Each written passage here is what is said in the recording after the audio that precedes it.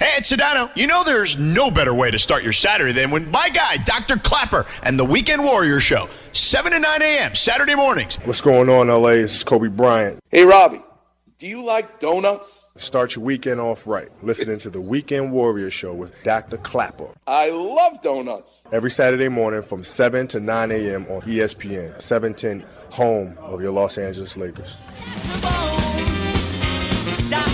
Welcome back, Weekend Warriors. I'm having so much fun, and I hope you are too. And I've given Clare Kunny an assignment that we talk about 4 paintings. As we say in New York, forget about it. There's no way we can talk, because I don't ever want her to stop talking about just one painting. But we'll make a turn, and we'll talk about, if you ask me what's my favorite painting in America, made in 1942. And just like you taught us about Veronese making himself one of the musicians in the painting at the marriage of Cana from 1562, lo and behold, Edward Hopper apparently has a self-portrait of himself in this painting, but it's a whole different kind of art looking at Nighthawks. Clare Kunny, teach us about, as though we're at the Art Institute of Chicago with you, looking up at this classic painting, Nighthawks by Edward Hopper. Great. And that's a wonderful point of comparison that the two artists have decided to include themselves in the painting. In Edward Hopper's Nighthawks, it's interesting. It is said that he is the figure. There are only 4 people in the Nighthawks painting, whereas in Veronese's Wedding Feast at Cana, we had 130. So right there, we've got it simplified. And it seems that Edward Hopper has placed himself as one of 3 clients in the wee hours of the morning, late at night, who's gone to this all-night diner. And he's seated with his back towards us. And if you look at this painting, and it's a small painting, this is an easel-sized painting that's only 33 inches by 60 inches. So again, something that is really quite simple for us to look at, but again, the more time you spend it, the more that is revealed to you. So here we see this man seated inside an all-night diner. His back is towards us, and also at the counter. And if it's a kind of triangular-shaped wooden counter that these people are sitting at. There's a couple, a woman with red hair, and we believe the model for that woman was the painter's wife, Joe Hopper, and she is accompanied by another man.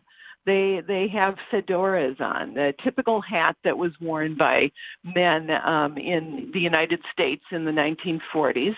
And then you've got the man who's waiting on them, who's inside the wooden counter, and he's got on his white jacket and his white little hat, and he seems to be bending over maybe to give them, their silver service or napkins. But basically, this scene, unlike the Wedding Feast at Cana, this is a very quiet scene. Mm-hmm. And you wonder why these people are still up. And then as you look at this, we talked about in the Wedding Feast at Cana that brilliant blue sky. And what that gave us was this clarity of light. And in the Nighthawks, what we have is light that's provided by fluorescent lighting. So there's this weird kind of lime green glow to the whole painting. And that's because of the fluorescent lights. And an interesting point is that fluorescent lighting was a very new feature in the 1940s. So Edward Hopper is playing with something that is very new to life in America in the 1940s. But the other strange parts of this is that if you look at the street outside of this all-night diner, what you see, nobody is there.